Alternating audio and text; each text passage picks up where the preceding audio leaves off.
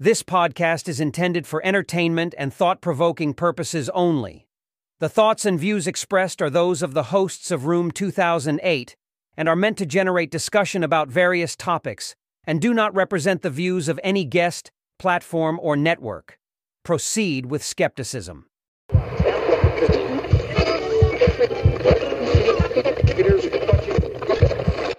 Please enter Room 2008.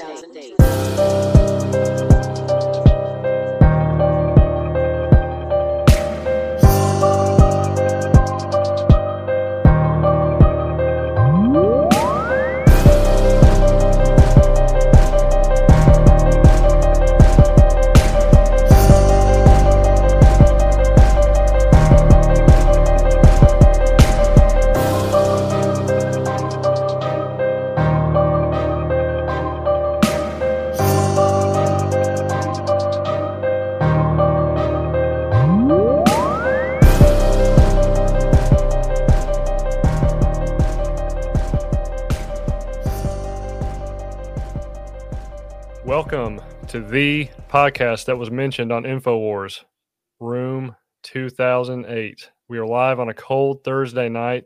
Peter's dressed up for Christmas. He's very festive tonight. Lance has his festive background. I have mine. We are going to be going into the Betty and Barney Hill alien abduction story, the original alien abduction story in the USA. It's where it all started. I am Drew Nell, a.k.a. Ibuprofen. Lance, introduce yourself, please. What up, IB? How you doing, man? Pretty good. What's your name for tonight? I'm Mox chilling. And that's what you're doing. You know, I'm Mox chilling, you know? Just fucking chilling. Yes, sir. So, Peter, good night. Mr. Santa Hat, how you doing? What's up? Oh. Tonight, I have cramped puss. Juicy. Oh, he set me up. Oh, no. I did. Set you up just to take you down. Hey, your name. You picked it. You know. What are you going to do? Tis the season. Well, I've been studying Krampus. Yeah, I was going to say, speaking of tis the season, let's go ahead and take a risk here. I'm going to go ahead and jinx it again. Y'all need to join us Wednesday, December 20th. We should be going on at 9 a.m. Totally different from what we usually do. We're going Central. 9 a.m. Central, Wednesday the 20th. We're going to have a guest on. His name is Jeff Belanger. We're going to be going over all the old Christmas traditions that have been lost in years past. Actually, Christmas is, supposedly a very paranormal season, and none of us knew that. So we figured it'd be interesting to bring this guy on and talk about it. He literally wrote a book on it. So tons of monsters and a lot of stuff that has just fallen through the cracks throughout the centuries that we don't celebrate anymore. It goes into where all the symbolism came from: the Christmas tree, the Yule log, the mistletoe, all kinds of stuff. It's pretty insane stuff. I've been reading the book. I did get it, and it's pretty darn good. It's a good, fast, entertaining read. Right. Yep. So the book, if y'all want to go ahead and check it out, it's called The Fright Before Christmas by Jeff Belanger. You can get it on Amazon. You can listen to it on audiobook on Spotify or Audible. It's available all over the place. If y'all want to go ahead and get a little familiar with it before y'all join us, we will be live on Twitch, as we always are, and then we'll upload it shortly thereafter on the podcast platforms. It's also on Spotify, which is cool. Mm-hmm. And that's a new feature I didn't know anything about. Audiobooks on Spotify. But if you're going to get the book, go ahead and order it now. Mine's still not in. So I'm like waiting for it to come in to read it before Christmas, before the 20th. The book is new, right? Yeah, he just brought it out like within the last couple months. And he's been currently on a book tour. Yep. He's on a book tour around libraries around the Northeast. That's where he's based, I guess. So hitting up libraries, doing book tours and stuff like that. So he's going to make a pit stop down here and hop on the podcast with us. That's awesome. That's going to be a great discussion. I have so many questions. Yep. Got a little bit going into the chats real quick before we go. Welcome, Carson. Thanks for joining. We got M. Liniger wanted to bring it up. She's on all the time, which is awesome. She said, tell your audience to check their notifications. Mine were turned off for the past weeks. I had no idea, but I'm back. So apparently Twitch was doing something with notifications. So if anybody's listening in, check it out. Check your notifications. Make sure you're on. Like us, subscribe. I don't know if you can subscribe to us. I don't even know how that works, but follow us, whatever it's called. So we go live every episode, twitch.tv/room2008ENT. We're also live on our website, room2008.com. We're also live on Twitter, room2008ENT2.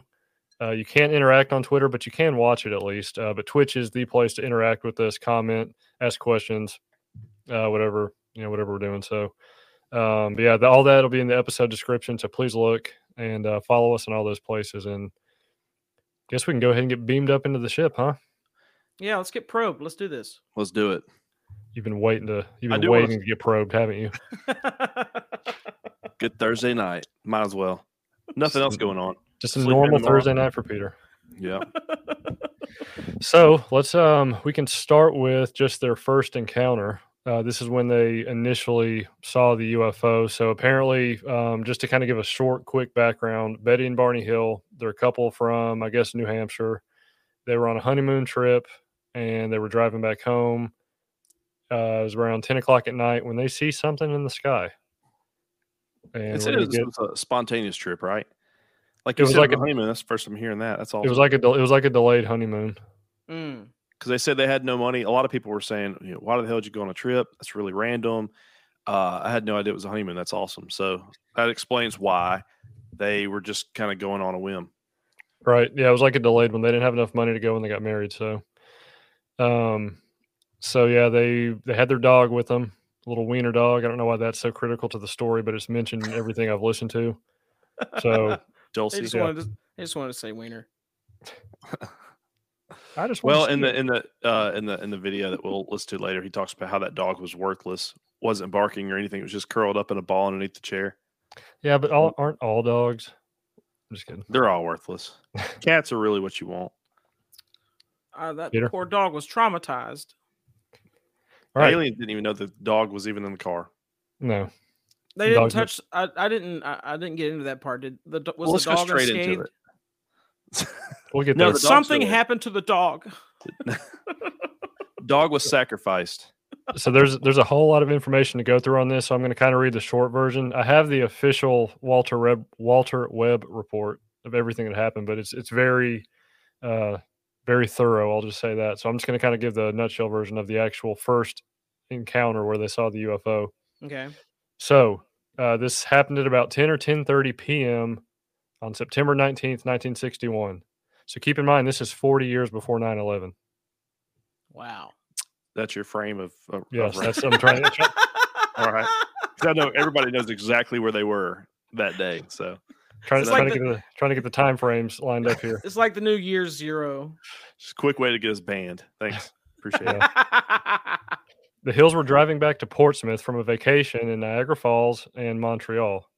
I'm just getting this right off of Wikipedia because it's the nutshell version. So just south of Lancaster, New Hampshire, Betty claimed to have observed a bright point of light in the sky that moved from below the moon and the planet Jupiter, which was upward to the west of the moon. They were on U.S. Route 3, and Betty reasoned that she was only seeing a falling star, except it was falling up. If you can picture that. I've never seen that. Have y'all seen a lot of falling stars? Yeah. I have, yeah. Hell yeah. And I guess I can understand how one could be going up. I guess it just depends on your location, your perspective as well, because it could be coming like towards you, but above you, so it could look like it's aiming up. Hey, Cramp, to put spoiler, it was not a star. Oh. So, but yeah, no, I get what you're saying. Yeah, right. Yeah. So yeah, it was falling upward. And then eventually it started moving more erratically and it grew bigger and brighter. Betty urged Barney, her husband, to stop the car for a closer look, as well as to walk their dog. I guess that's why the dog is so important to the story. Wiener dog. Right. Yeah. He what? Well, I was going to say in the hypnosis, he actually says, and I had this written down as a timestamp, but he was like, I told her at first it was a star, then it was a satellite. As he looked, they determined that it was probably a plane, and he was so Betty was just checking it out, and then said, I was just so annoyed by her talking about it that I just said, shit, I'm just going to pull over on the side of the road and check it out myself. And he found like a rest area, but he was getting annoyed at her even mentioning this thing. So he was like, well, shit, I'll, it's at night in the middle of the nowhere. I'm just going to pull over and check it out myself. It's kind of funny. Who's getting annoyed? Mm. So yeah, he stopped at a rest area or whatever, just south of Twin Mountain. So Betty grabbed her binoculars, handy dandy binoculars that everybody keeps in their car, and observed an odd-shaped craft flashing multicolored lights traveling across the face of the moon. This is really interesting right here. Because her sister had several years earlier said she'd seen a flying saucer, Betty thought it might be what she was observing. Mm-hmm. Now that's weird. Interesting. Now So that is what weird. are the odds on that? Exactly. What are the odds? Hmm. Through the binoculars, Barney, the husband, observed what he reasoned to be, like Lance just said, was a commercial airliner traveling towards Vermont on its way to Montreal. I dropped my vape. Oh, okay. However, Barney soon changed his mind because without looking as if it had turned, the craft rapidly descended in his direction. This caused Barney to realize, quote, this object that was a plane was not a plane. Thanks, Captain Obvious. Snap. Oh, snap. Yeah. So yeah, the Hill said they continued driving on the quiet and isolated road, moving very slowly through the Franconia Notch in order to observe the object as it came closer. At one point, the object passed above a restaurant and a signal tower on top of Cannon Mountain and came out near the Old Man of the Mountain. I guess those are mountain peaks in that area. Betty testified that it was at least 1.5 times the length of the granite cliff profile, which was 40 feet long, and that it seemed to be rotating. The couple watched as the silent, illuminated craft moved erratically and bounced back and forth through the night sky. About 1 mile south of Indian Head, they said, the object rapidly descended towards their vehicle, causing Barney to stop in the middle of the highway. The silent craft hovered about 80 to 100 feet above the Hill's car, and it filled the entirety of the windshield. It reminded Barney of a huge pancake. Mm-hmm. So this is literally a flying saucer. Carrying a pistol in his pocket, Barney stepped away from the vehicle and moved closer to the object. And using the binoculars, Barney claimed to have seen 8 to 11 humanoid figures who were peering out of the craft's windows, seemingly to look at him. And then all of a sudden, in unison, all but one of them moved to what appeared to be a panel on the rear wall of the hallway that encircled the front portion of the craft. The one remaining figure continued to look at Barney and communicated a message telling him to stay where you're at and keep looking. And that was telepathically. Yes. Yeah, he was saying like he felt like his eyes were inside of him. Mm-hmm. And we actually have a clip of this scenario of his audio if you want to hear it. Yeah, no big deal. Yeah, let me finish this real quick. Barney had a recollection of observing the humanoid forms wearing glossy black uniforms and black caps. Red lights on what appeared to be bat-wing fins began to telescope out of the sides of the craft, and a long structure descended from the bottom of the craft.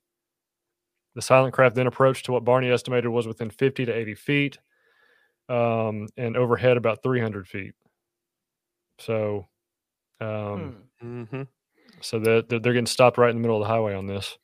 A lot happens. This is a very brief version of it. So if you go back and actually listen to it and read more about it, there's a lot of step-by-steps during all this. But yeah, I was reading the nutshell version off of Wikipedia, but like I said, I have the Walter Webb report. It goes very, very in depth on this first encounter. I mean, I can read a little more, but that probably gives a pretty good idea of. Yeah, is Webb who Betty contacted? Yeah, he was with that NICAP. That's the NICAP guy, which is National Institute of something. Investigation Committee on unidentified aerial phenomena. Aerial phenomena. Yeah. Right. So yeah, that's he got a hold of it, and this Walter Webb interviewed them for 6 hours. Sound like a crackhead. Got a hold of the wrong stuff. Y'all seen the video? That was in the comments. Yeah, that'll come back in the wild speculation segment. So yeah, look at that report because, like I said, I mean, it goes into very, very in depth of that very first encounter. So, what do you think so far? Well, for anybody that's the first time listener of this whole story, I really want to play the audio because I feel like that gives a sense of, we're fucking around a little bit, joking around about it, talking about it, but in a sense, it's a very serious scenario for the couple that's being involved. So keep in mind this dude. So they had, while you're pulling it up, they made a TV movie. I don't know if we're going to get into it too much, but they made a TV movie, and he was played by James Earl Jones. It's just like burly black dude's like not afraid of anything you would imagine, and just hearing his voice in these videos. If you want to play it, the same Darth Vader. Darth Vader. Well, he wasn't the Darth Vader. I mean, the voice, or was he? Yeah, he was the voice. But which link is it? It's the first one, or second one, or third. First, and play a clip at like 9 minutes. This is a 40-minute audio for anybody who wants to pull it up on YouTube. I play like 9 minutes. Like just play the minute of it, 9 to 10. Oh yeah, the chat. It did mess with their radio. It did. It did. They felt weird sensations, and what else happened? There was like a series of like vibrations and buzzing and beeping that was hitting the trunk of their car. Oh, that's right. Like pings kind of deal. Is this when their watches stopped? We're gonna get to that. Okay, we're kidding. Sorry. Calm down. Sorry. Yeah, one step at a time, cramped puss. All right, I'm about to share the audio, so don't talk, or else it's gonna be. All right.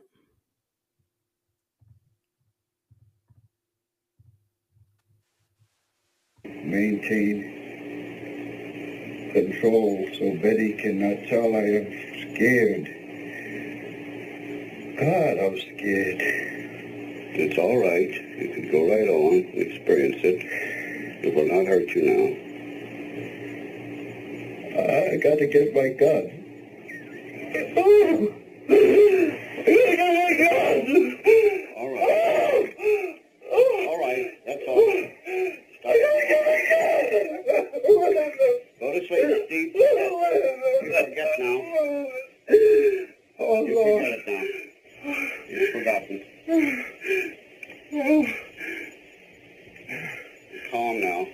Relaxed. Deeply relaxed. Deeply relaxed.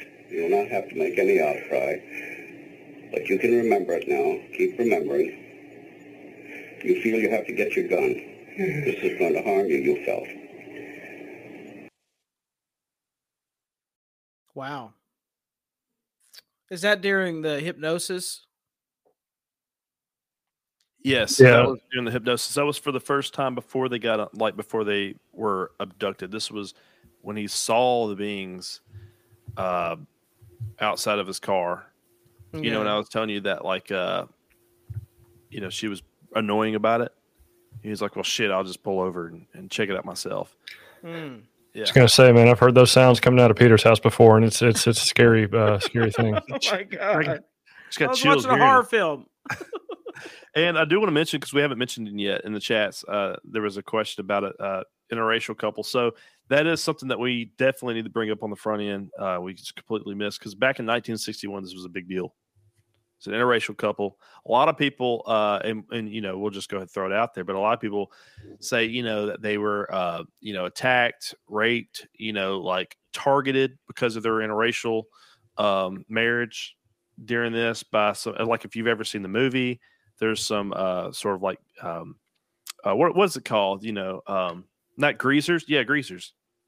That chase them and stuff to imply that it's some sort of like it's other than aliens. So there's a lot of back story on the interracial part. So thanks for bringing that up in the chats. We didn't even mention it, but that's a big factor. Yeah, I mean, if it's a Hollywood movie, that has to be what happened. Yeah, Hollywood would never lie. Mm-hmm. Right. What? So yeah, that's a big factor in all this. But so yeah, that video it definitely shows the horror, like just straight up. It could be faked, I guess. That was during the hypnotism. Mm-hmm. Is that a word? Hypnotism? Hypnosis. Yeah, which I'm sure we'll get into detail later. They eventually had to go to a hypnotist in order to unlock memories from the missing time that night.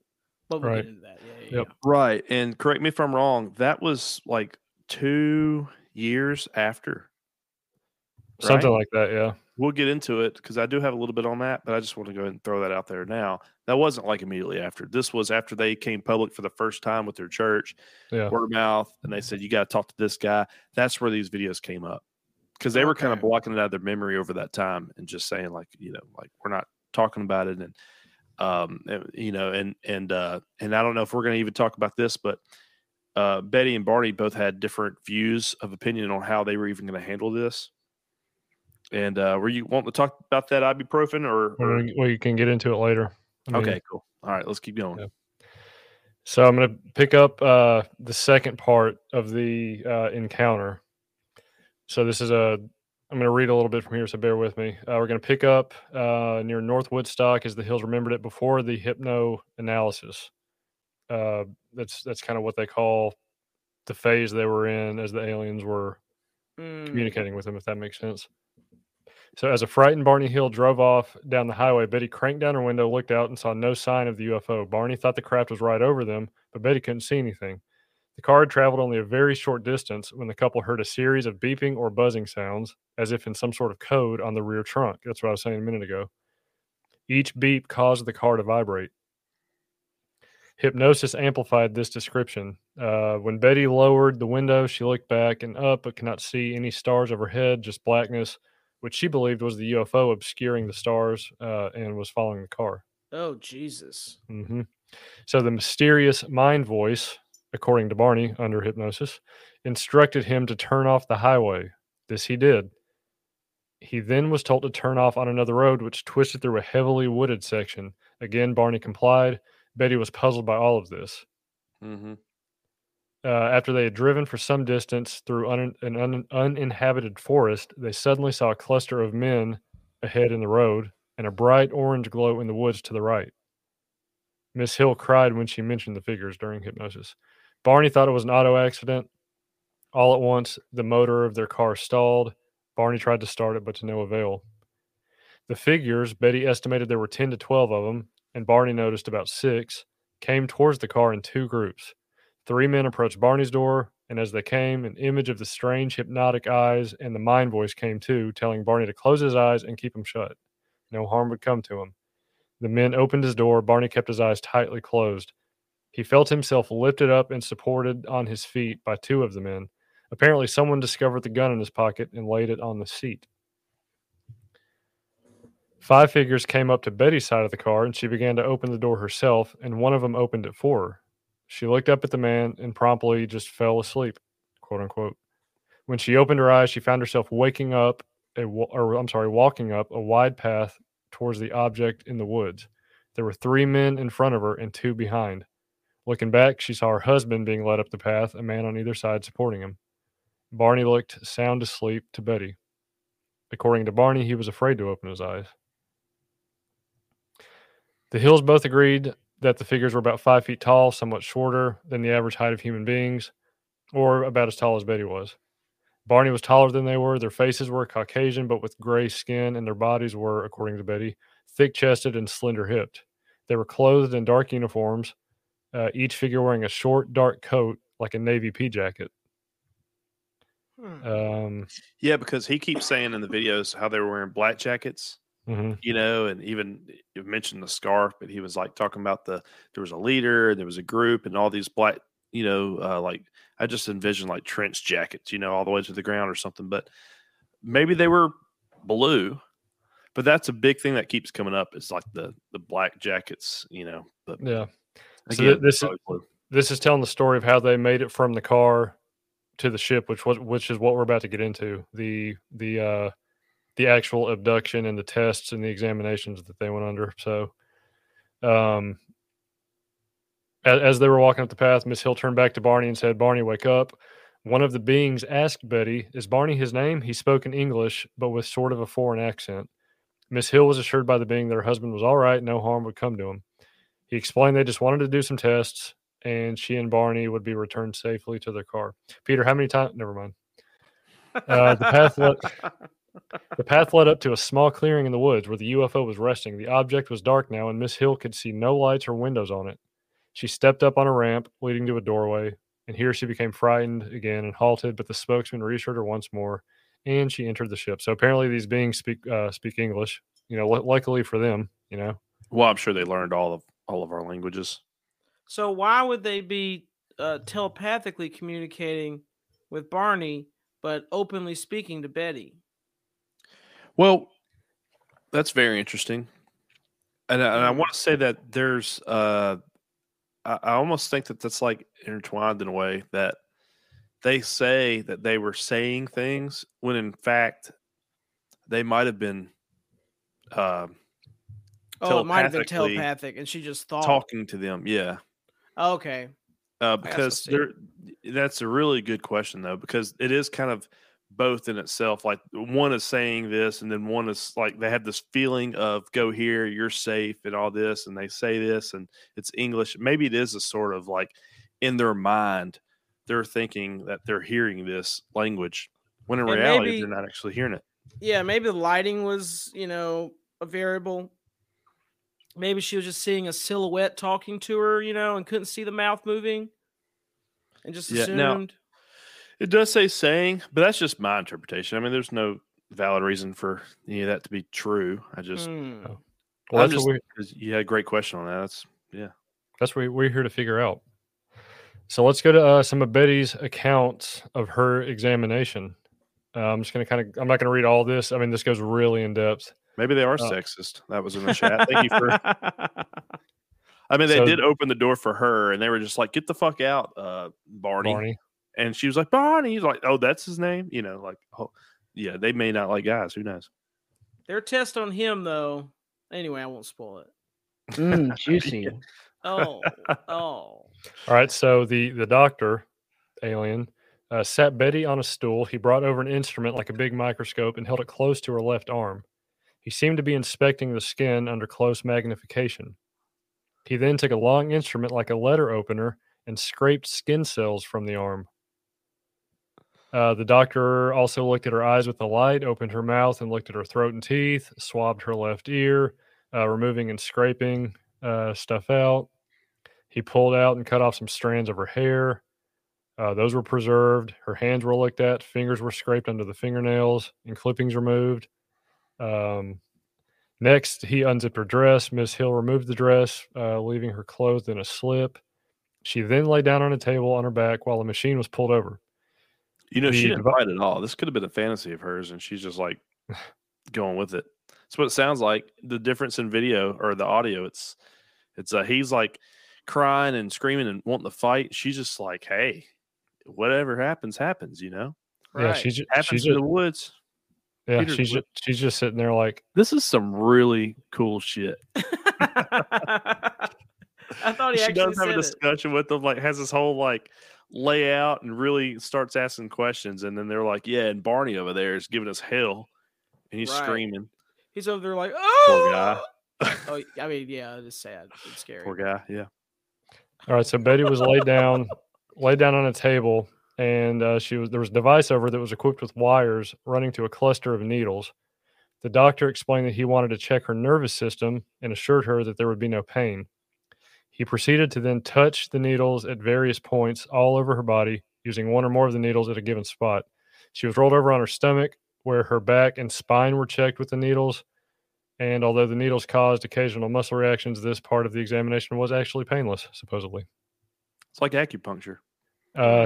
Here's kind of the weirder part. The examiner then picked up a long needle and explained to Miss Hill that it was a pregnancy test and it wouldn't hurt. She asked him what kind of pregnancy test could he perform with the needle. He didn't reply and suddenly inserted the needle into her navel. She felt a sharp pain, which completely surprised both men. The leader quickly bent over Miss Hill, passed his hand over her eyes, and at once the pain disappeared. Yeah. She talks about that inspector. Well, not the inspector. What did you name the not the leader, but the He was doctor. called the examiner. the examiner. And she's like, the leader was like really good English and was talking to her about do this, do that. When she met the examiner, he was really not well spoken and broken English kind of scenario. And but she felt really comfortable with him. It was kind of like the guy like, I'm gonna take care of you kind of scenario. Really bizarre. Weird. Yep. So Barney's examination. Once he was in the ship, Mr. Hill, Barney Hill, opened his eyes for a quick peek at his surroundings and saw that he was standing before a table in a clean, wedge-shaped operating room, which was illuminated with a pale blue light. He could see a cabinet of some kind in the room, and several men were standing there. After he was placed on a table, his shoes were taken off and his pants pulled down slightly. Peter. Peter's gonna love Like this art part. class. Oh no. Peter's gonna love this part. He felt a cup-like device placed around his genitals and believed a sperm specimen was somehow withdrawn. His left arm was scraped for skin cells, and his ears and throat were checked. He rolled over on his stomach. A cylindrical object was then inserted up his rectum. And once again, the witness believed something was extracted. Man, this really is a Tuesday night at Peter's. They were preserving that unvaxxed. Oh my God. Or they knew it was going to be gold one day. They took him in It's there. investment is what it is. Investing in the future. So Peter, what kind of cup device? What kind of cup device do you use? They separated him like at a couple's spa, and he got that. I mean, it's very They're serious, all not funny. and drinking in her, lab, and he has like two guys just working on him.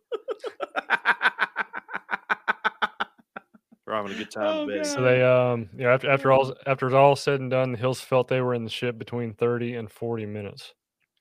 Just a normal doctor's visit. Yeah.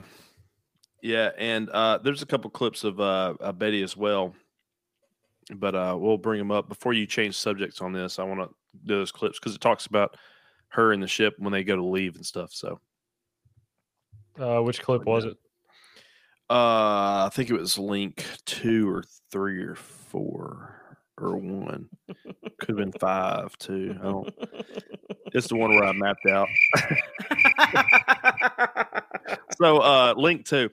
You want to do beginning to 38 seconds. Shows kind of. Link 2 is text. Oh, yeah. Don't do the text. That was just for your only educational purposes. All right. Moving on. Do link 3. And this is what are we about to The hear? only one on here sending Who the valuable fuck knows what we're information. doing? Starting at 30. Are we starting at 38 seconds? No, start at 0 to 38. All right. I'm about to share. All right.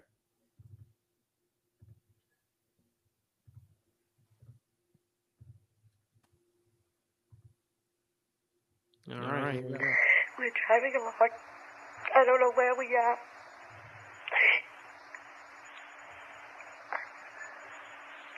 I don't even know how we got here. Barney and I, we've been driving, and I don't know how long, and we haven't even been talking. I just been sitting here feeling that something's going to happen. And I'm not really too afraid. Except right now I am. At that time I didn't feel afraid.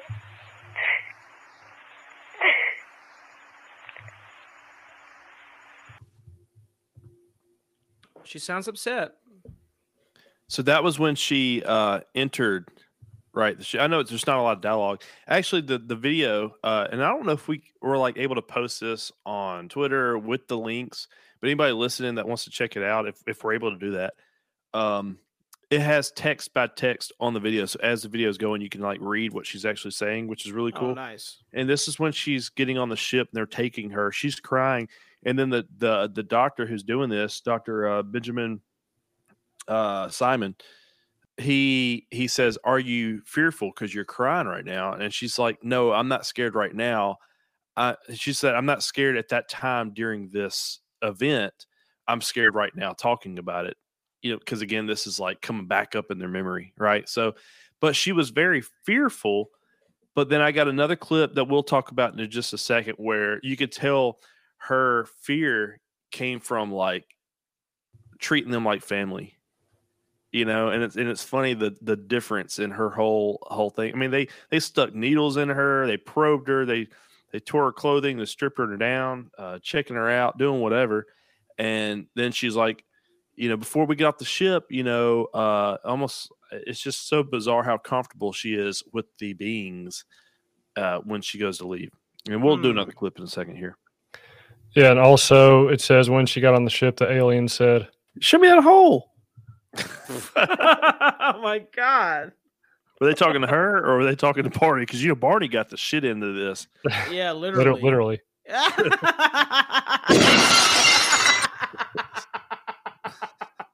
So All right. So the immediate aftermath after all this happened, they arrived home at about dawn. So they all this started happening at like 10 or 10:30, and they arrived home at about dawn. The Hills stated they had some odd sensations and impulses they could not readily explain. Betty insisted their luggage be kept near the back door rather than in the main part of the house. I don't know why that matters. Their watches stopped working. That's what you were talking about, Peter. Yeah. wait, what did you say? You don't know why that matters. What'd you say? Betty insisted their luggage be kept near the back door rather than in the main part of the house.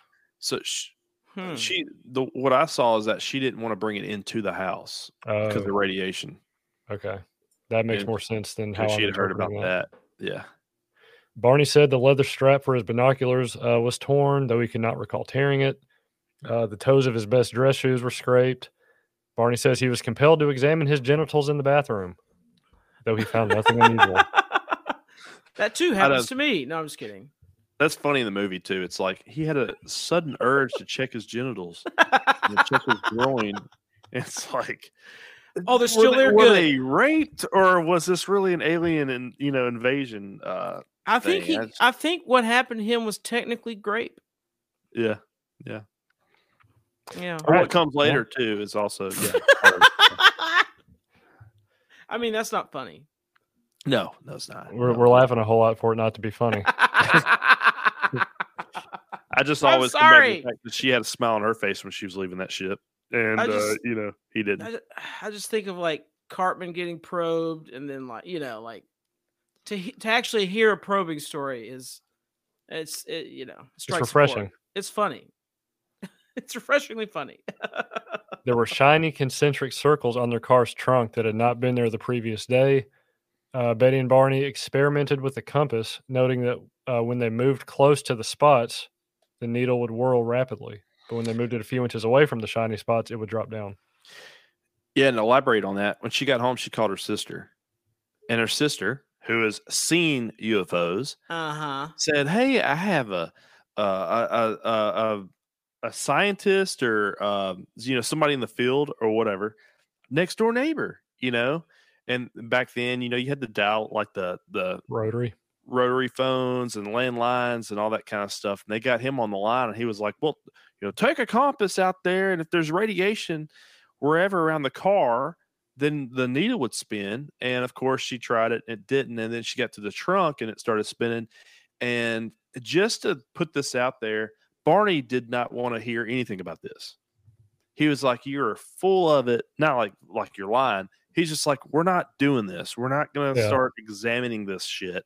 Yeah, he's trying to push it down. It's like every time in like a horror movie, like the husband's always like, "Oh, it's just the wind. We're not," like just trying to talk himself to like.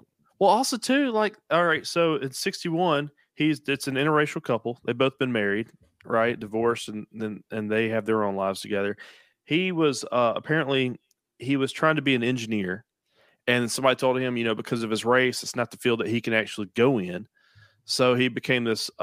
He worked for the U.S. Postal Service, and he's trying to just live a life, in this interracial couple, and the last thing you want is for people to think you're crazy on top of everything else is going on, right?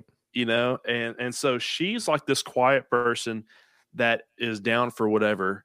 And he's this very masculine guy that's just like, "I'm not going to believe in aliens. I'm not going to go down this thing. I'm not going to be known as that guy. I've worked too hard to just be normal in the society, with the situation." And so I can kind of see why he would be wanting to shoot it down. He just don't want to believe it. Certain people just don't want to hear it. Yep. They were another note about this couple. They were very involved in the civil rights movement. Mm-hmm. They were in the NCAA, dude. NAACP. I'm sorry, that was bad.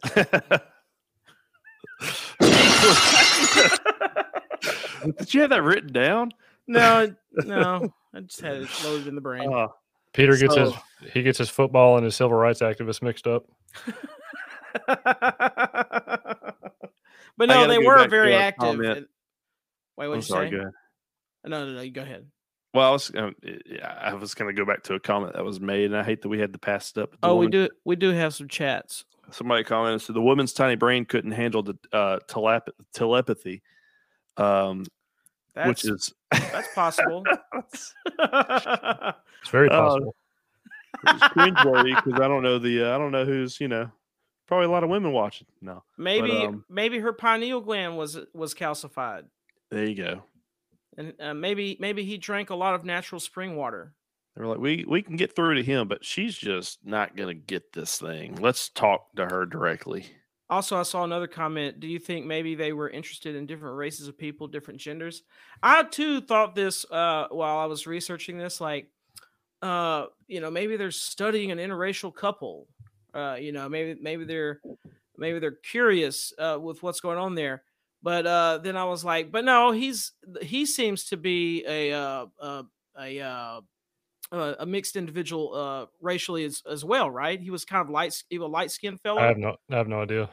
I saw some pictures. So I mean, this wasn't. He didn't look very light-skinned from the picture that we brought up on the YouTube. Oh, really? James Earl Jones is not light-skinned. He, but yeah, the picture we had on the YouTube link, where you can hear the audio, has a picture of them side by side. Yeah, and she just seems like she's not a looker. And he and a very handsome woman. And he's like a burly, I don't think he's light skinned. So his to his own. Maybe the aliens were like, ooh, an interracial couple. Let's inspect this. Of course, he got the closer inspection, it sounds like. Subsequent events that happened after the first encounter, the second encounter, after they got home and Barney washed his genitals. Betty picked up several books on UFO. This is how the web report, what I'm reading, basically came to be. Betty Hill picked up several books on UFOs, including one of Major, this should have been Peter's name for the night, Major Kehoe. Oh. Picked up one of his books, which listed an address. She wrote to Major Kehoe, which he was the NICAP, I guess, director, on September 26th, describing the first UFO encounter. Walter Webb, about 3 weeks later, on October 19th, received that letter from a NICAP secretary suggesting an interview with the Hills, and he conducted the interview with the Hills on October 21st. There it is. Okay. Now, so Walter Webb. Go ahead. Walter Webb conducted the interview on October 21st, and he sat down with him. I think it said for about 6 hours or so. So this is the report. This is the report, the direct report of the interview that I'm reading. Okay. When did the hypnosis come in? I think maybe in November. Okay. It was like 1963.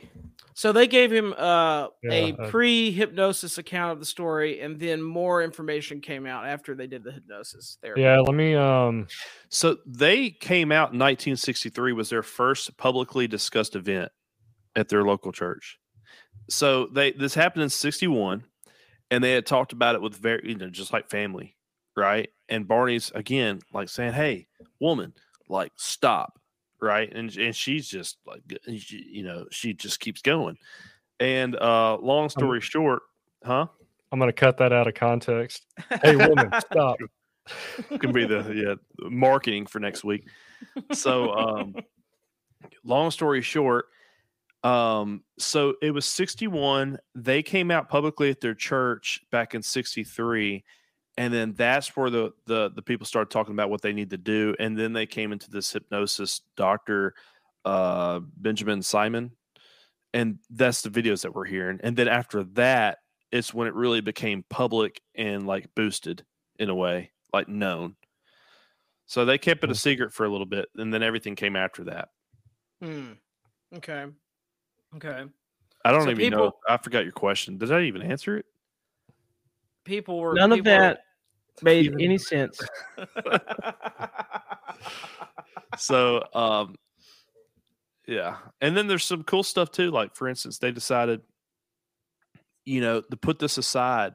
Let's really see if we saw the same thing, and they said, we're going to go separate ways. We're going to draw what we saw that night. And, they ended up coming back with the same picture of this cigar shaped craft with, that that they saw. So there's a lot of, we're really jumping around. We're really kind of pushing through to make it one episode, but there's so much information that goes beyond just a typical, they started talking about it and got word and it became this hip thing. This was the first recorded instance of alien abduction, period. Right. And so this really was a big deal. No, this was not like talk. There were talks of, people seeing UFOs, but this is where all the UFO characters came from. This is where the head came from. This is where the slim body, everything you see like from the old 1950s kind of, or I say 1950s, what was this, 1961? But it was like all the classic alien stuff, came from this recollection of events that they are describing right now. This all came from it. So this is like the biggest deal when it comes to alien stuff. Yeah. And, yeah, you're right. And this also came from it. The whole poorly, unfortunately, Barney had to be at the expense of that. So yeah, subsequent events, a bunch of NICAP members were contacted. Walter Webb did the interview. 2 other NICAP members learned about the sighting. Robert E. Homan and C.D. Jackson. They interviewed the Hills on November 25th. Let's go through this because all this is just some other stuff. So I'm going to go into Barney's, some stuff that he developed. Barney, who had not had a drinking problem for 10 years, returned to drinking a few months after the sighting. Then in early 1962, February or March, Peter's going to like this, he then began to develop an itchy sensation in the genital region. Oh, no. Wart-like growths grew in a ring around the area, requiring 3 minor operations to remove them. Ugh. The growths were, in all probability, psychosomatic in origin. One might ask, could they have been due to repressed feelings about the cup-like device Barney believed had been placed there? That's just bizarre, though, if you think about it. Yep.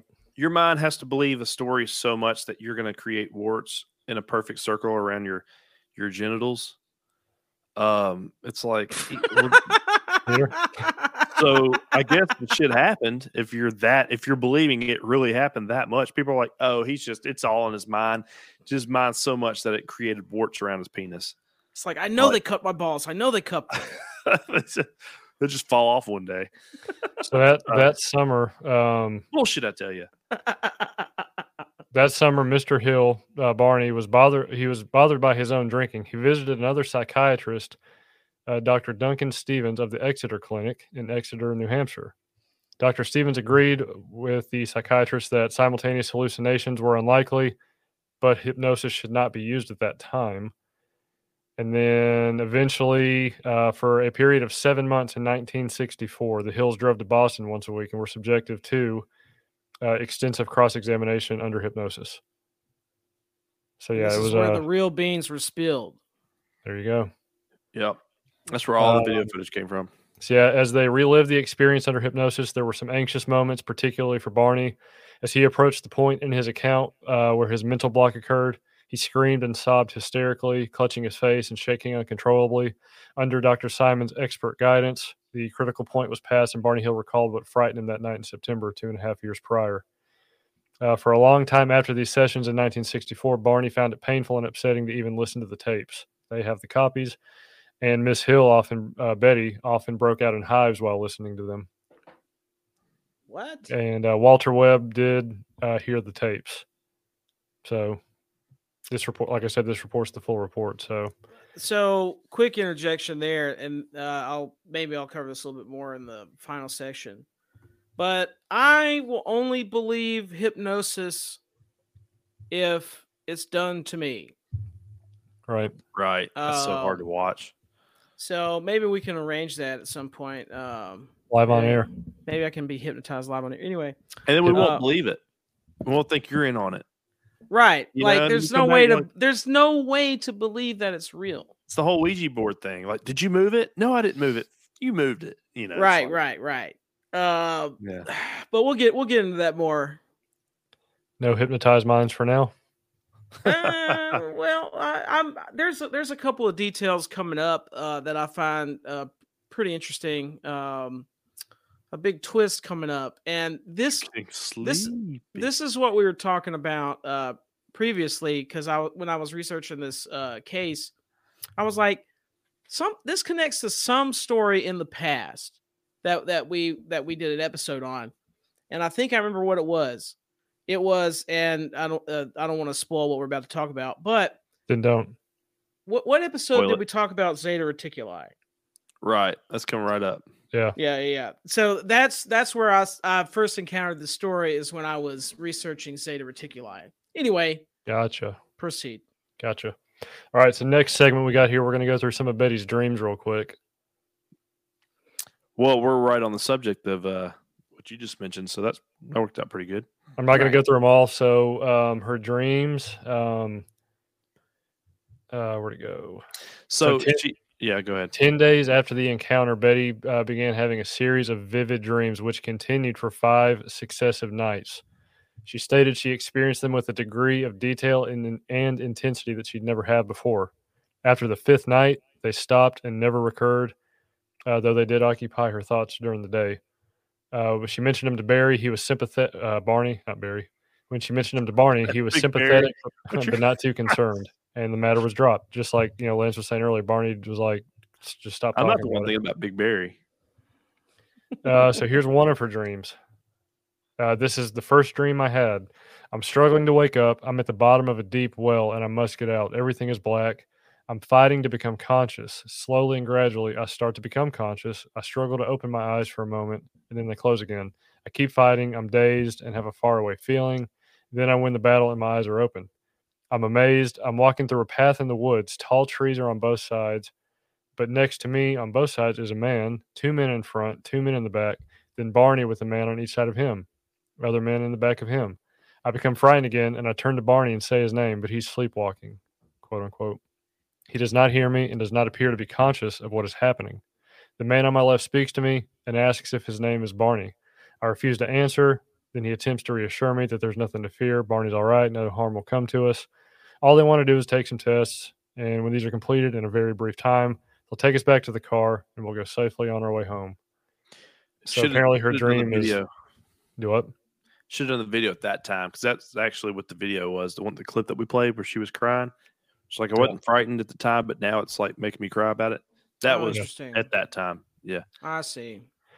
So that's one of her dreams, but apparently she had other dreams, 5 successive nights in vivid detail like that, basically of her account of what happened. So in her dreams, she talked about actually walking onto the ship too. Mm-hmm. Like in her dreams, she talked about more vivid detail, because remember all the hypnosis and everything. You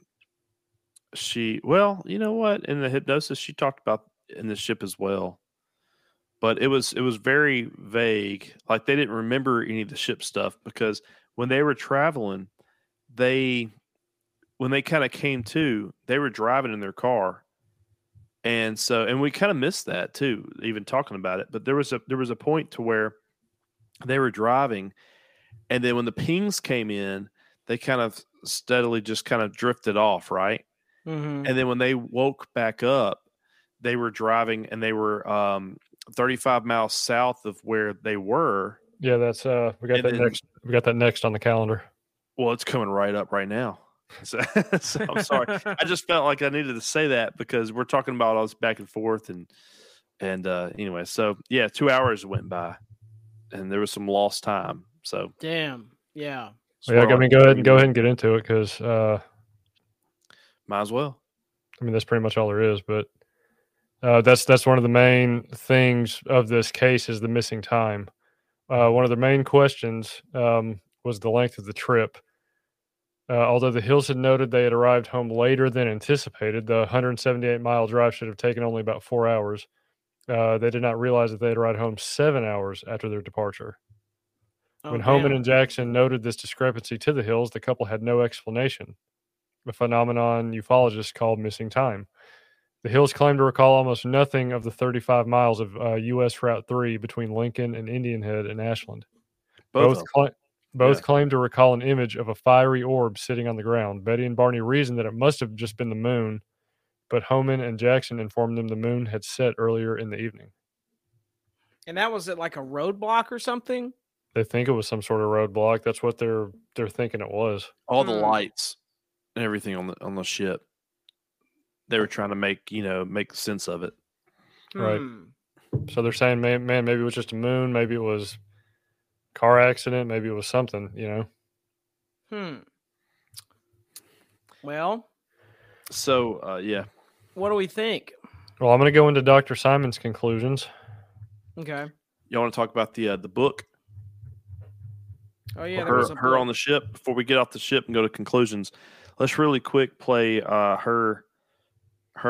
So when she was on the ship, and she's going over in the hypnosis meetings, her time on the ship. When she's leaving, she was approached with a map and a book. And the video clip that I have, or the audio clip that I have at 36 minutes, 30 seconds, if you can, Drew, pull it up. This is her talking about the book. And then I want to quickly talk about the map, which brings up what you were talking about, old cramp pussy. Or puss, I'm sorry. And yes, and then we'll do conclusions, because I got to get this. This is kind of a big part of it. Yeah, this is the big eyebrow raiser for me. This part of the story. Yeah. So this is about the book while she's on the ship. This is what her claim is. Whenever you can get it up. Here we go. Oh. Jolita comes over and takes my book.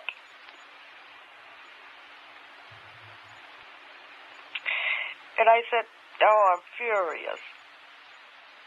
I said, you promised me I could have the book. You gave me your word I could have it. And he said, I know it. He said, but the others object. They don't want you to have it. And I said, but this is my proof.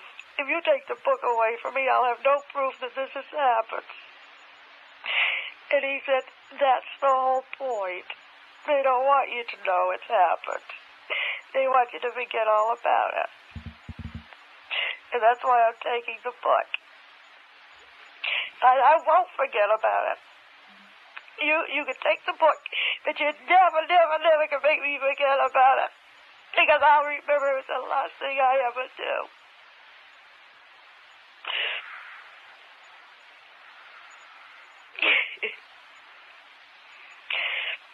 But I want the book. He won't give it to me. And he says, he laughs. He said, maybe you will remember. I don't know. I hope you don't. But maybe you will. But it won't do you any good if you do. Because Barney won't. Barney won't remember one single thing. And not only that, if he should remember anything at all, he's going to remember it differently from you. And all you got to do is get each other so confused you won't know what's going on. If you do remember, it'd be better if you forgot it anyway. And I said, why? Well, you're trying to threaten me? Because you can't scare me. Because I won't forget it. I'll remember it somehow.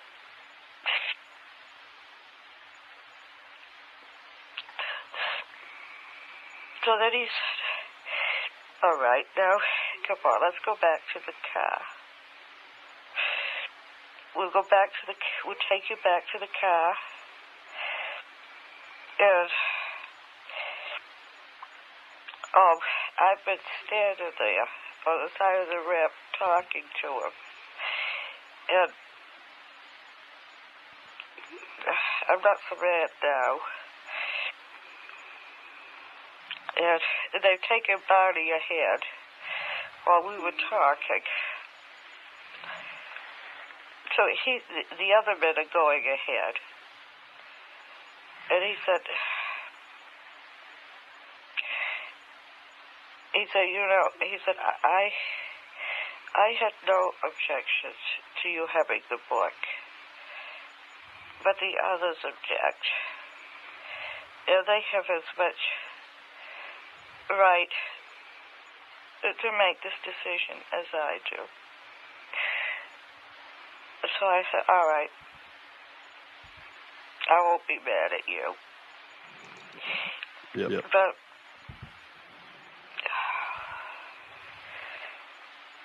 it is the most, I wish I could be able to have some proof of this, because it's the most unbelievable thing that's ever happened.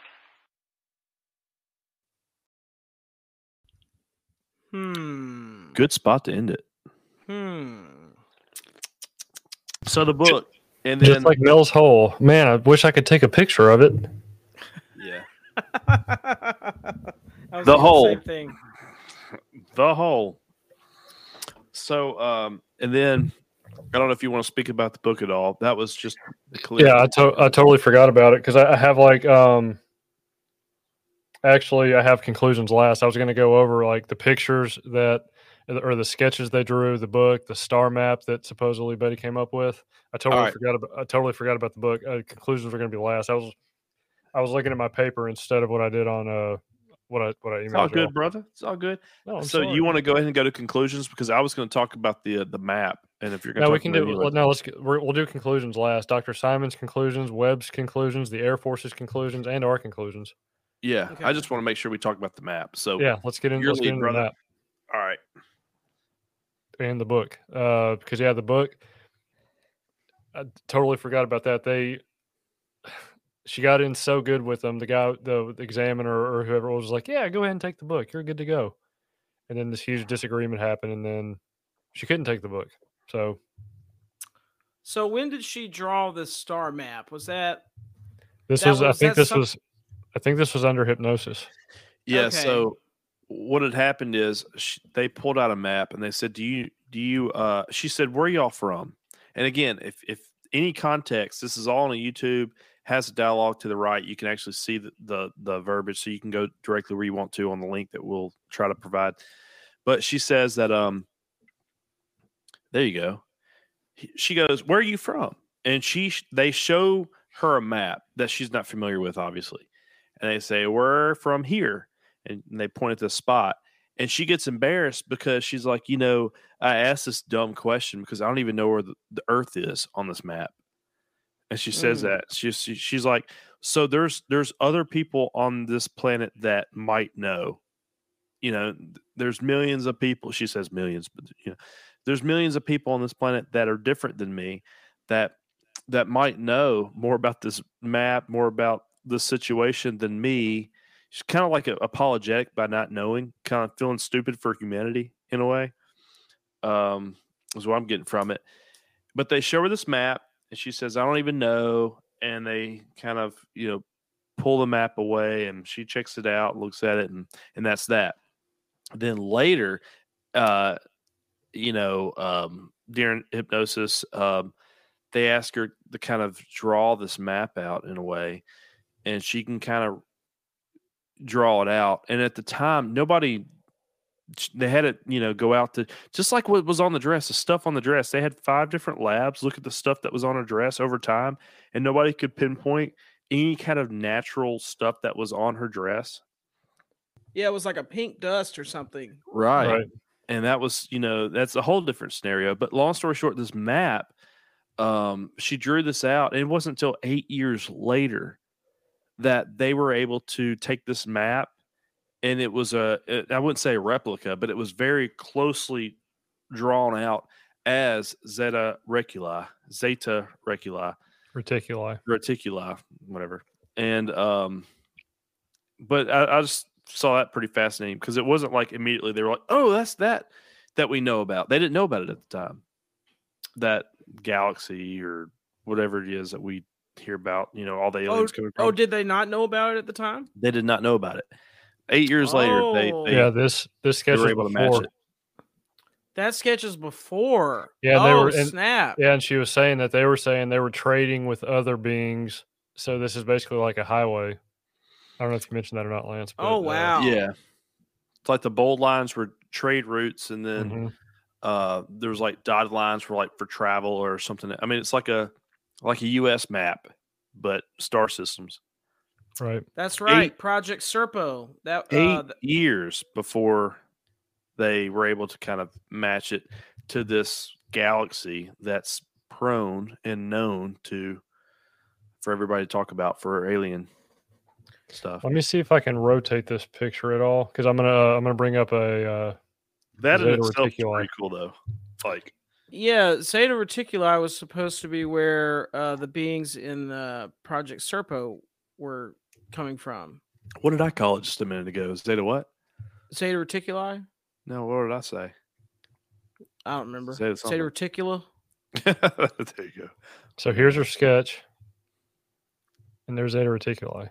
Oh my God. Yeah. 8 years after. Damn it. I was leaning very skeptical on this story. But now that I've learned that she drew that before they actually mapped out Zeta Reticuli. I mean, even got this V right here. Yeah, and there was a what do they call those people? A statistician or something like that came out and said it was at least 1,000 to 1 odds that somebody would just randomly draw that so perfectly. But I 1,000 to 1 odds, and the fact that she is one of the few that, I mean, it's like the what are the odds of that one person hitting 1,000 to 1 odds? You know, that's interesting. That's a very important wrinkle to the story. Yeah. And we can go over some other sketches real quick. So here's basically Barney's sketch of the ship and the beings.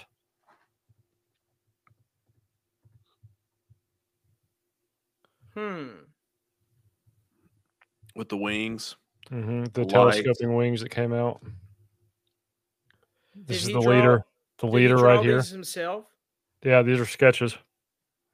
It's like when Bob Lazar went under hypnosis to draw the craft he used to work on. Kind of go under hypnosis? Yeah. Damn. Guess you missed that episode. I like, again, the hypnosis stuff. I'm so torn. But so they had like a window on the side of the pancake. Mm-hmm. Yeah, he could see like the leader. And to think about how they were beaming frequencies at them to interrupt the electronics, incapacitate them. Yeah. That seems very plausible. But there's a few things that are still bothering me about the story. But the Zeta Reticuli angle, that is particularly fascinating because, I mean, I read through the story and I didn't realize that they had not mapped Zeta Reticuli yet. Yeah, it was definitely after. That kind of changes. That kind of sways my percentage coming up here. It sways it. And to put a little drop in your gravy, if you will. So there was a blip on a radar in the same area around the time, because they talked about time, but then they were like, well, we lost 2 hours and all this other stuff. They were supposed to get back at like 3 a.m. at the very latest and get back at like 5. Is that right, Drew? You said that earlier. I might have missed it. Yeah, the trip was only supposed to take like 4 hours, but they should have got home probably about between 2 and 3 in the morning. They ended up getting home towards dawn. So there was a radar observation around 2:15 a.m. in the area and time that they were reporting at, a blip on the radar that came up mysteriously, randomly. That was reported as it's just a random. What if it was MH370 in the time warp? Oh shit! No, I'm just kidding. Here we go. So I just googled this. I googled when was Zeta Reticuli discovered and mapped. Guess what it says? What? 1756. What? Oh, that's bullshit. What? Oh, that's what it says. Google it. I'm back. I'm back on skepticism, baby. Their designation for the star system Zeta Reticuli originated in a 1756 star map by French astronomer Abbe Nicholas Louis de LaSalle, Nope. whatever you say his name. We'll pull up the other source. I'll tell you what we can do. We can do on the next episode. We'll have to. One of us got to apologize for being wrong on that, or right. All right. If I win, Peter wears Andre the Giant singlet. Lance, if you lose, Peter wears Andre the Giant singlet. No, but I saw two different sources, one podcast and one not, on that fact alone. So I mean, yeah. So okay, is it time to go into the wild speculation segment? We got one more section. I'm going to give everybody else's conclusions first. All right, I got my troops amassed along the border. Let me just get to the section. This is the official hypnotist, Dr. Simons. And even in the comment section, they're saying, well, even if so, where would she have seen that? But, you know, I mean, who knows? She was picking up all of those UFO books and shit. Yeah, that was in the subsequent events. She started really diving deep into the UFO phenomenon and stuff. And she felt like, I mean, I don't want to dip into the final segment, but to me, it sounds like... Don't dip it. Don't dip. Okay, I'll wait. Dr. Simon is convinced the first UFO encounter actually took place as reported, and that a craft of some sort was witnessed by Mr. and Miss Hill. The Boston psychiatrist prefers to accept an Earth-based aircraft of either conventional or classified type rather than an extraterrestrial spacecraft. He is undecided about the figures in the UFO, Barney said he watched through the binoculars. The witness may have seen figures, but his description of them could have been influenced by previous anxieties that Dr. Simon believes were uncovered during the hypnosis. Even the possibility of hallucination was not entirely ruled out. Regarding the second encounter, which is the abduction story where they were actually on the ship, he believes it only happened in Betty Hill's dreams, and that Barney, upon hearing his wife tell him about her dreams repeatedly, finally made him feel like they must have been abducted too. A kidnapping by space beings, in the psychiatrist's opinion, has all the earmarks of a nightmare, its bizarre nature, inconsistencies, etc., and a detailed dream can occur in a flash. And then it goes into a confidential thing about Dr. Simon. So that's where Dr. Simon stands. Walter Webb's conclusions, who was the investigator with NICAP, following my initial 6-hour interrogation of the witnesses on October 21st, 1961, I was of the opinion the Hills were telling the truth and that the first encounter with the UFO occurred exactly as reported, except for minor uncertainties. That's basically just like stuff that anybody would get wrong, you know, as far as like exactly how far did you drive or exactly how high was the, you know, stuff like that. Yeah. He was impressed by their intelligence, apparent honesty, and obvious desire to get at the facts and underplay the more sensational aspects of the sighting. Neither witness had read any books on the UFO subject before the sighting. Mr. Hill had especially been a complete UFO skeptic before the experience. In the interim, my first report on the case and this revised account, I find that I have not changed my opinion in regard to the first encounter. In fact, everyone who has questioned the Hills, including 3 psychiatrists and even the Air Force officials, has ruled out a hoax and simultaneous hallucination. But it just said Dr. Simon didn't completely rule that out. So Dr. Simon and I agree an unidentified craft was seen in the first encounter. Although he admits the objective reality of the Hills UFO, he prefers a mundane explanation for the object.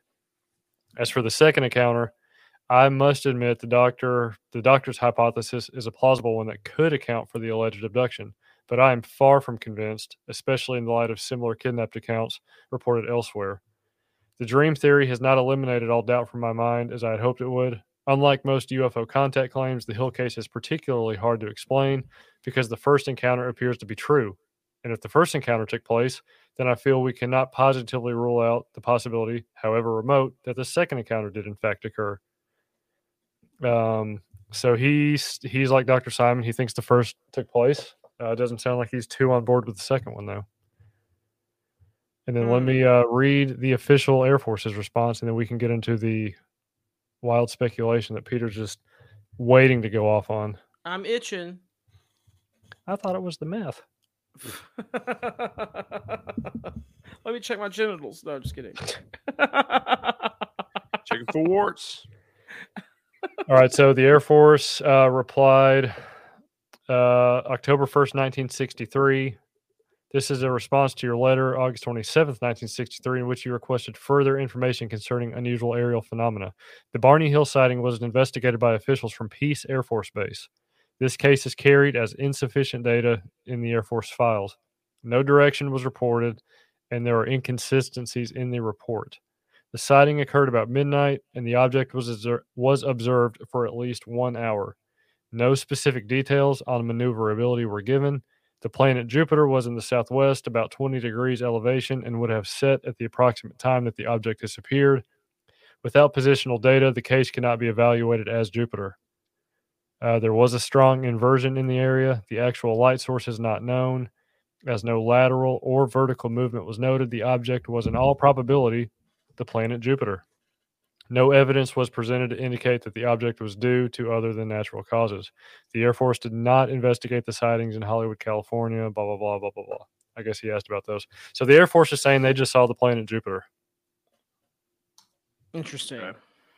I don't know how you get that mixed up, but that's right. Yeah, I didn't know Jupiter came down and mess with people, whatever. There is a way to mix it up, and I'll kick it off here with the wild speculation segment. This couple went on a delayed honeymoon to like Niagara Falls, and didn't they go up like to Montreal or something? Mm-hmm. And they were coming back down, and this was back in the 60s. That's when this was. And so they're driving back through all this countryside. They did psychedelics. That's what they did. Hey, That's what they did. Yeah, shit. And then they had a crazy for the first time, or you think they just? It might have been just a bad trip. And who knows what happened during all that. And maybe it caused a series of what's the word I'm looking for? It created, like, it was a very scary trip for them. So it created this psychological phenomenon where she started having dreams after, they were so traumatized by the experience. And then they got onto the train of like, they were chasing a fantasy after that and just adding to it. She was looking at those books and she saw Zeta Reticuli in there and she was like, ooh, I could put that down and then it'll be a crazy coincidence and the story will blow up. I think they're liars. That's it's very interesting because I'm at 1%. I don't really believe this story at all. Interesting. And the fact that they were very far left on the political spectrum, I can see them taking psychedelics or drugs. They were probably hippies for the most part, Mm-hmm. Yeah, that's I'm on that boat. And that light that they saw at a it was like a stop on the highway. It was probably the fucking cops. Dude, they were an interracial couple, and they're coming in, and they're like they probably thought he had a weapon, because it was back then and he was black. They probably thought he had a weapon, and then they had to do a cavity search. He did. He did. Yeah. So, I mean, your stereotypes here. Come on, man. Big whoops there. But then they had to cavity search him for drugs. That was the probe. He had drugs up his cavity. That was good. 1 hour, 21 minutes. Did you not hear him talk about what it felt like lumped charcoal up his butt?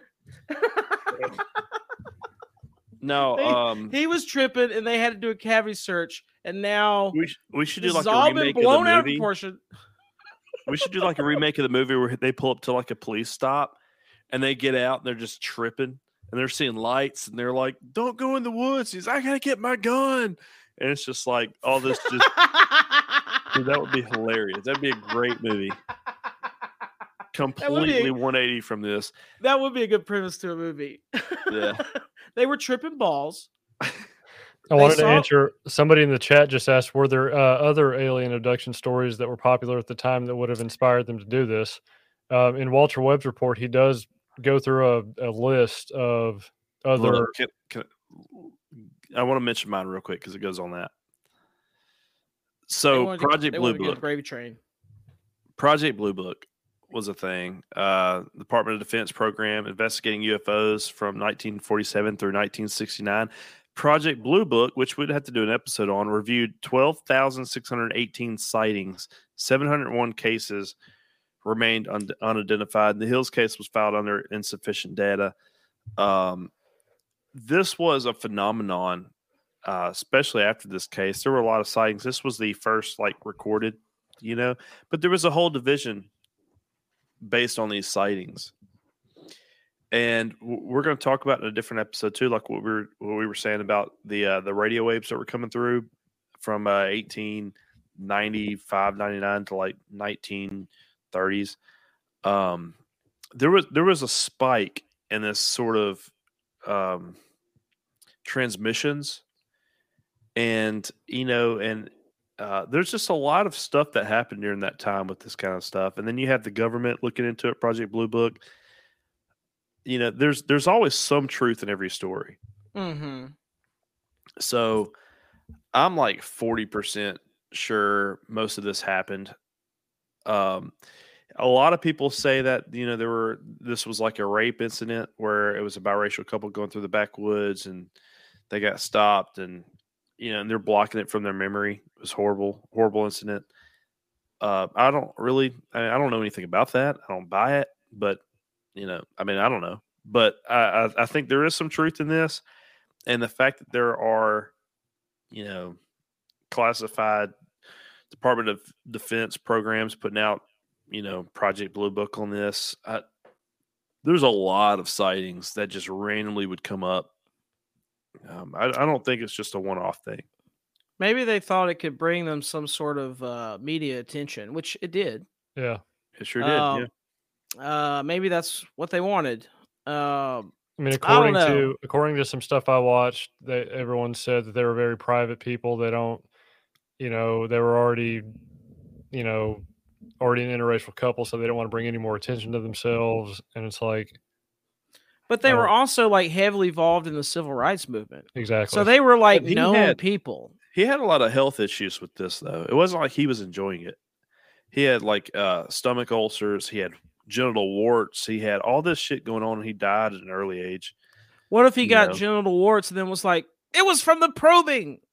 What if he had cheated on Betty? Uh-huh. And all this was the fucking cover of that. Yeah, he Betty pulled was over calling her sister that he didn't know about with the whole UFO thing. And he's like, wait, what? Yeah, my sister's seen UFOs. She said I should do this. He's like, damn it, I put those things back there on the car. Gosh, damn it, where's this going? Oh, that's another detail that I wanted to address. I need proof, ladies and gentlemen. I need it. Show me the hood of the Chevy Bel Air or the trunk or whatever. Show me the rings. There's a picture of it. You want pictures of Barney's junk, don't you? Yeah, show me those warts. Show me the proof. Show me that hole. Pics or it didn't happen. There is a picture of it. I don't know. Maybe it was like a AI picture now. And it makes sense that they happen to have binoculars. They were going to Niagara Falls and sightseeing and shit. So That's that true. makes sense. That makes sense. What was another? The part where it's known that her sister had a sighting or an encounter. I think that's a little sus. Yeah. And what was the other part that I thought was a little weird? I don't know. I feel like if they all live in the same area, maybe they are all in the same area, and that's where the aliens were at the time, and maybe that's why she saw it. I guess they were a little further away because they were traveling. I need to dig in more to these people's background with civil rights and how known they were publicly, because that could be part of the story somehow. But I'm not buying it. The hypnosis stuff. I mean, if you're a skilled actor, you can make people believe anything. That's right. Maybe. Well, are they skilled actors? Maybe.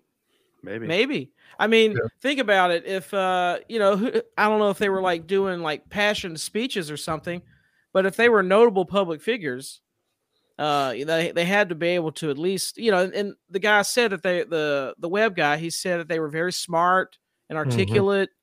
So these were, above average folks that were somewhat in the public eye.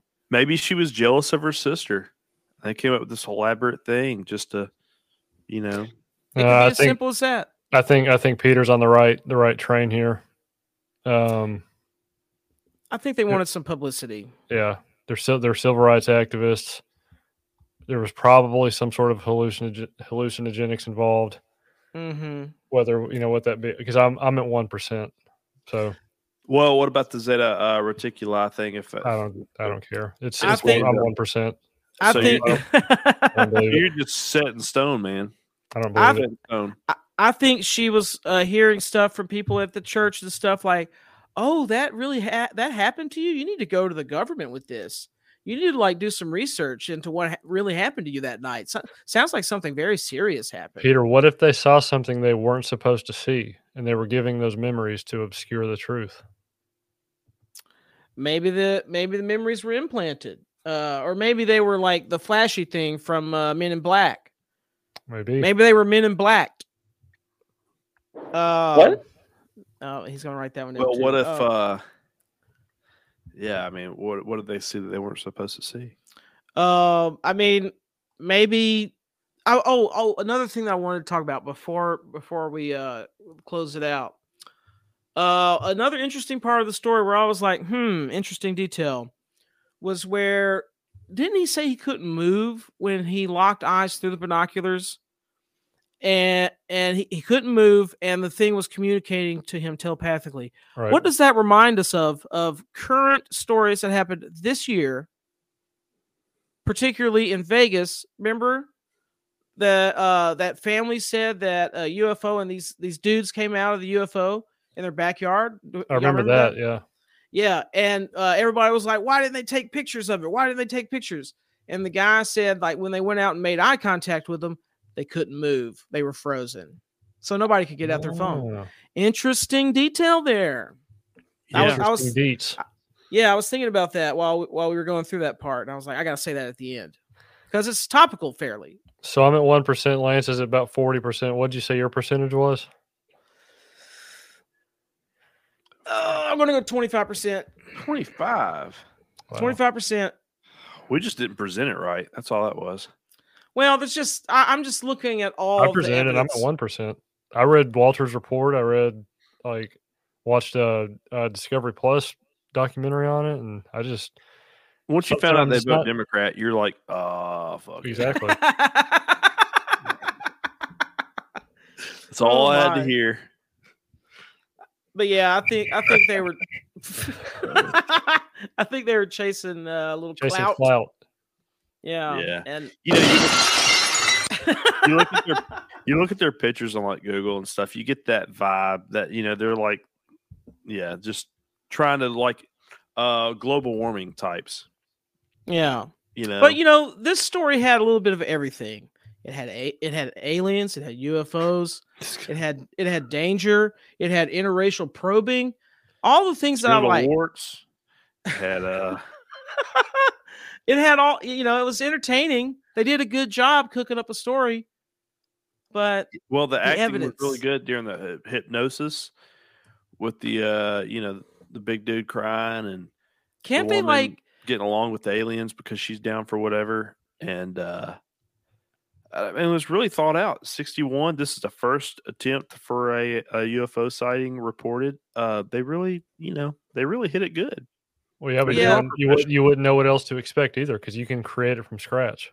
Well, it's been many years after, and there's a lot of things that kind of match up still.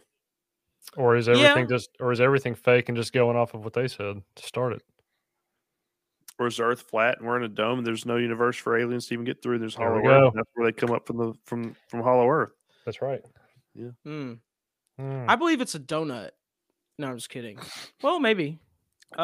Starting your own little thing here. The donut. No, I'm just Earth. hungry.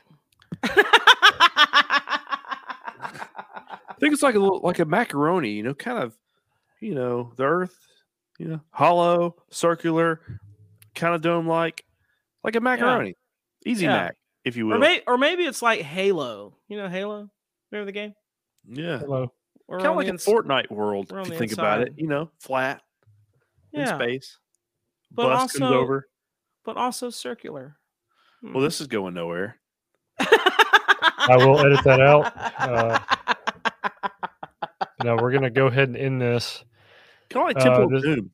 This might be the one episode where all of us are extremely low on our probability percentages.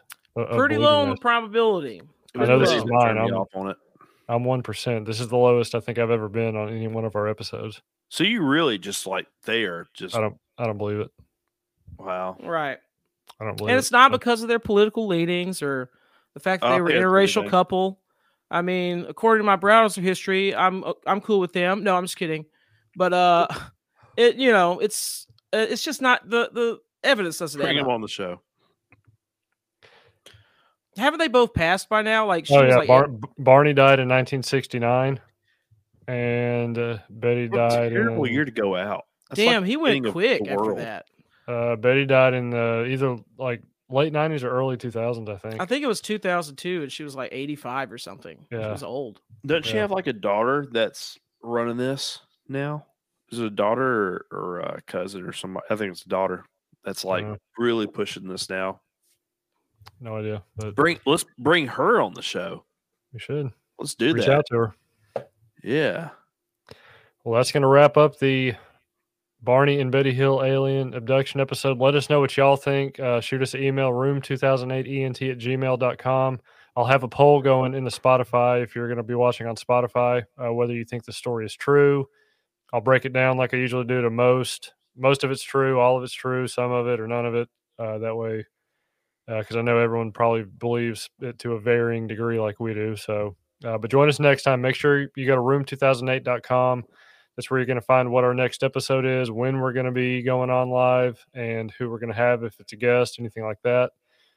So join us next time. It's going to be a good episode. And on that note, Room 2008 is out.